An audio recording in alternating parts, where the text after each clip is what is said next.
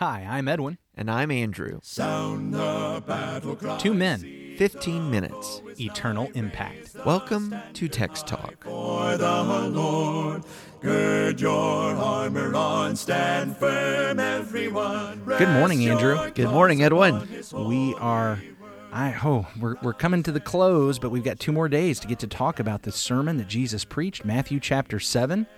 We brought up yesterday a wide way and a narrow way, a binary choice. We continue in that today. I want to talk about fruit, healthy fruit, diseased fruit, All good right. trees, bad trees. That's right. Good teachers, and false prophets. So when we look at Matthew chapter 7, I'm going to read verses 15 through 23 from the New King James Version. Jesus said, "Beware of false prophets, who come to you in sheep's clothing, but inwardly they are ravenous wolves. You will know them by their fruits. Do men gather grapes from thorn bushes or figs from thistles? Even so, every good tree bears good fruit, but a bad tree bears bad fruit. A good tree cannot bear bad fruit, nor can a bad tree bear good fruit. Every tree that does not bear good fruit is cut down and thrown into the fire. Therefore, by their fruits you will know them. Not everyone who says to me, 'Lord, Lord,' shall enter the kingdom of heaven, but he who does the will of my Father in heaven. Many will say to me in that day, 'Lord, Lord, have we not prophesied in your name, cast out demons in your name, and done many wonders in your name?' And then I will declare to them, 'I never knew you. Depart from me, you who practice lawlessness.'" I do not want to hear that. No, I do not want to hear, I don't. "Depart from me, you who practice lawlessness." Not in that day. So it seems to be there's some choices I need to make today about the way that I'm going to walk. It seems like there needs to be some judgments made, to circle back to the beginning of the chapter. Yes. Judge not that you be not judged, but I'm supposed to judge between a false prophet and true, a wolf and a sheep. I'm supposed to judge the fruit and the tree that is bearing it. I'm supposed to make a judgment upon, whether or not I'm doing the will of the Father or actual lawlessness in God's eyes. Yeah. That's a lot of judgment. A lot of discernment, a lot of using my reason and my mental capacity to decide which one is the narrow way, which one is the wide way, who's teaching the truth, who's false. Yeah. A lot of that going on there. Yeah. So jumping into this idea, one of the things I see, of course, verse 15, beware of false prophets. What are we talking about now? Warning here about false prophets, about false teachers. So there's a danger. Those exist. Not everybody's right. Not everybody's preaching the truth. So be discerning. And I realized that earlier in the sermon, a particular groups of teachers has been called out. It's the scribes and the Pharisees. Particularly, they've been called out for their hypocrisy, their play acting, all right, presenting, blowing the trumpets before doing their good deeds and all such as that, their long prayers and so forth. Where Matthew chapter 7 began with this teaching about the speck in your neighbor's eye versus the log in your own, he says, "You hypocrites, first take the plank from your own eye so that you can see clearly to remove the speck from your brother's eye." There seems to me there to be a teaching for teachers, a teaching for the prophets to get themselves right, that they might be able to serve correctly. All right? And so teachers, prepare yourselves to teach and to serve faithfully. By the time we get here to verse 15, it sounds like a warning to the congregation, those that are listening to the teachers of the prophets, because he says, beware false prophets. Pay attention to the fruit of the teachers. I mean, Jesus has gone through an unmasking of the hypocrites to this point because, that they are an unmasking of the hypocrites. They are the hypocrites. Perhaps the crowd had not seen them that way because these were the religious teachers. But now he's going to equip and prepare the people. You're going to have to do this for yourself. There's going to be false prophets. Here's a really important point. we start off the chapter with this business about get the log out of your own eye, otherwise you can't be of any use to other people. Now it's, hey, if you've got a speck in your eye, you don't want someone with a log in their eye doing the surgery. Yes. Good connection. You need to have the true prophet. You need to have the one that is, and look, when I'm saying that, I'm talking about Jesus. He is the true prophet. Of course. And any of his teachers, people who are teaching what he has to say. I'm just, as you're talking, I flipped over to Luke chapter 6, and I'm noticing the parallels, and there's a little bit different order on some of these teachings as they're put together. Okay. But, it's interesting that you jumped from the judgment about log and speck to the prophet and the false prophet. Do you realize that in Luke, that's exactly how it's organized? Sounds good to me. I never thought about this, but actually in Luke chapter 6:37, judge not, and you'll not be judged, condemn, and you'll not be condemned, forgive, you'll be forgiven, given will be given to you, good measure, pressed down, shaken together, running over, will be put into your lap, for with the measure you use, it'll be measured back to you. He also told them a parable, can a blind man lead a blind man? Will they not both fall into a pit? A disciple is not above his teacher, but everyone when he is fully trained will be like his teacher. Why do you see the speck that is in your brother's eye, but do not notice the log that is in your own eye? How can you say to your brother, let me take out the speck that is in your eye, when you yourself do not see the log that is in your own eye? You hypocrite, first take the log out of your own eye, and then you will see clearly to take out the speck that is in your brother's eye. For no good tree bears bad fruit, nor again does a bad tree bear good fruit, for each tree is known by its fruit. For figs are not gathered from thorn bushes, nor are grapes picked from a bramble bush. The good person out of the good treasure of his heart produces good, and the evil person out of his evil treasure produces evil, for out of the abundance of the heart the mouth speaks. So when Luke is recording this, he actually puts those things right together. And so you do see it from both sides. Look, if you are the teacher, get the log out of your own eye. Otherwise, you're going to be a false teacher. Yeah. And if you're the student, you want to find a teacher who doesn't have the log in his eye. Yes. You want to find a prophet who produces good fruit and bears good fruit. You want that. That's which of course is Jesus. Well, and think of this image here. You're looking for a sheep, right? But it's a wolf in sheep's clothing, and so there is an element of deception here, isn't there? Trying to hide that fruit for a time, or hide that hypocrisy for a time.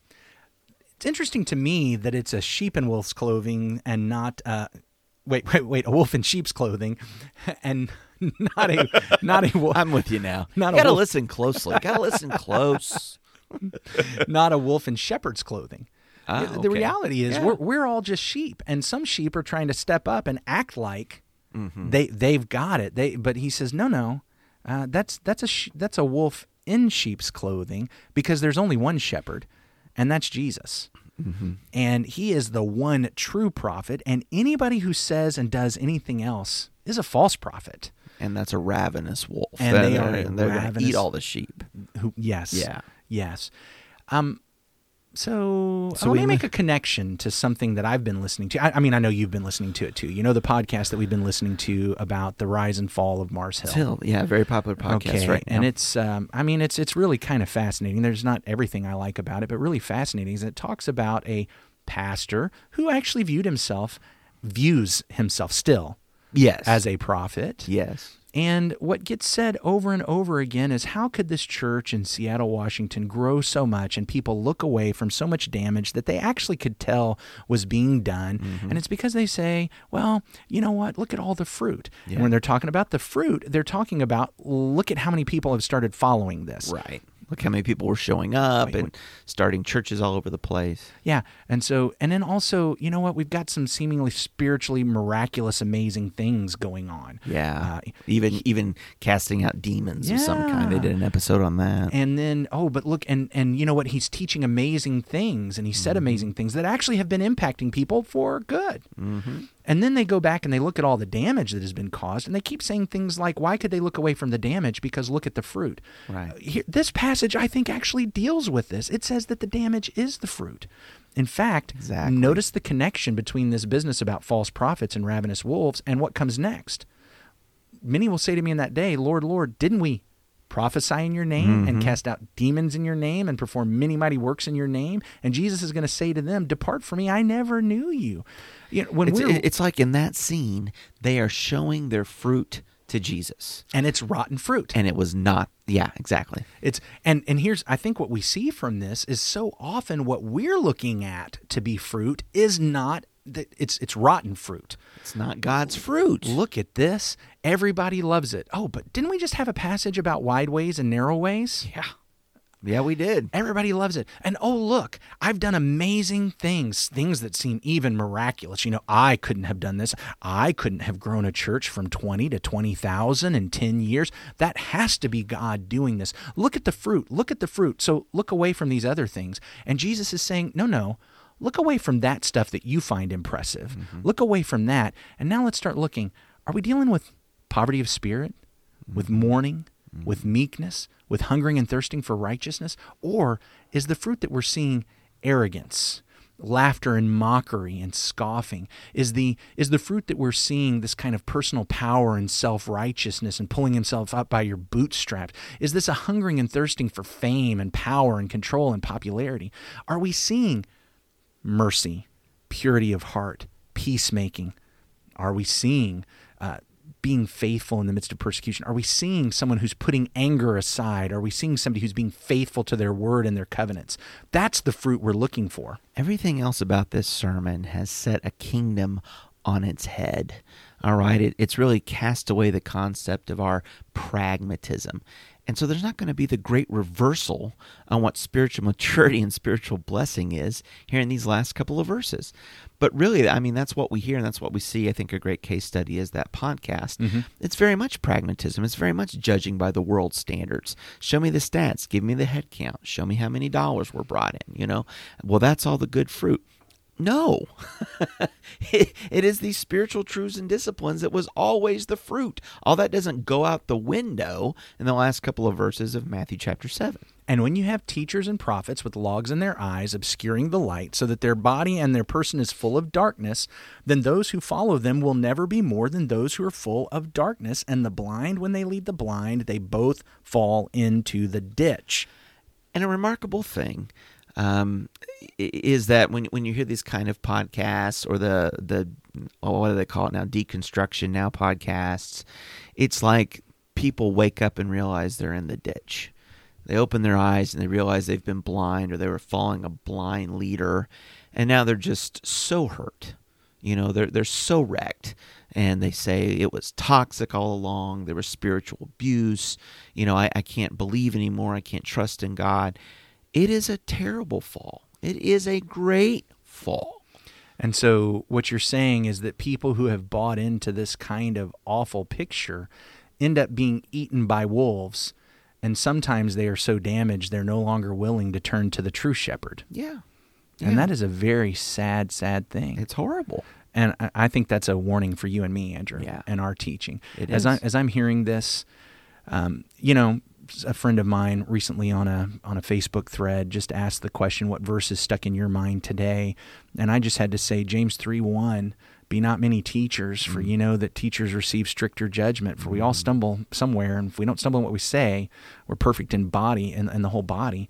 And just the weight, as I've been listening to that podcast, we've talked about reading the scripture, of remembering that I must not obscure the view of Jesus, because he is the true teacher. He is the true prophet. I'm never going to be that. And the moment I think I'm that prophet, I've become the false prophet who is a ravenous wolf that causes all kinds of damage. There's a weight on us as teachers. There's a weight on anyone who's going to open up the word and share with somebody, which is why get the log out, because otherwise we just cause damage. And there's a responsibility on hearers, because when we get here to verse 15, Jesus puts it back on the congregation. That's true. Beware the false prophets and look at the fruit. Absolutely. So we got a lot to pray about, don't we? Lots to pray about. In fact, let's just go ahead and wrap up with a prayer right now. Holy God, remove the logs from our eyes. Give us your kingdom. Grow us to be like your Son, Jesus. May we have the poverty of spirit. May we have the mourning and the meekness and the hunger and thirst for righteousness. May we have the purity of heart and the mercy and the peacemaking. And yes, may we even have the persecution. Lord God, we want your kingdom, and we want to represent your Son. Let us be full of light, your light, so that even as we pursue the secret service that doesn't try to show it off. Folks can't help but see you and your glory, and that others will be healed and made whole. Lord God, help us to keep a watch on ourselves and our teaching, so that we might be saved and all who hear us. We love you, Lord God. Thank you for loving us first. It's through your Son we pray. Amen. Amen. Thanks for talking about the text with us today. I'm Edwin Crozier, and I'd like to invite you to join the Christians who meet on Livingston Avenue in Lutz, Florida this Sunday for our Bible classes and worship. You can find out more at christiansmeethere.org. Check out our daily written devotional that goes along with today's episode. You can find a link for it in our show notes. Michael Eldridge sang all 4 parts of our theme song. You can get more from him at acapeldridge.com. Please remember to subscribe, rate, and review Text Talk in your favorite podcast app so others can find it and learn about it more easily. Have a fantastic day. Steady, pass the word along. Onward, forward, shout aloud, Hosanna. Christ is captain of the mighty throne.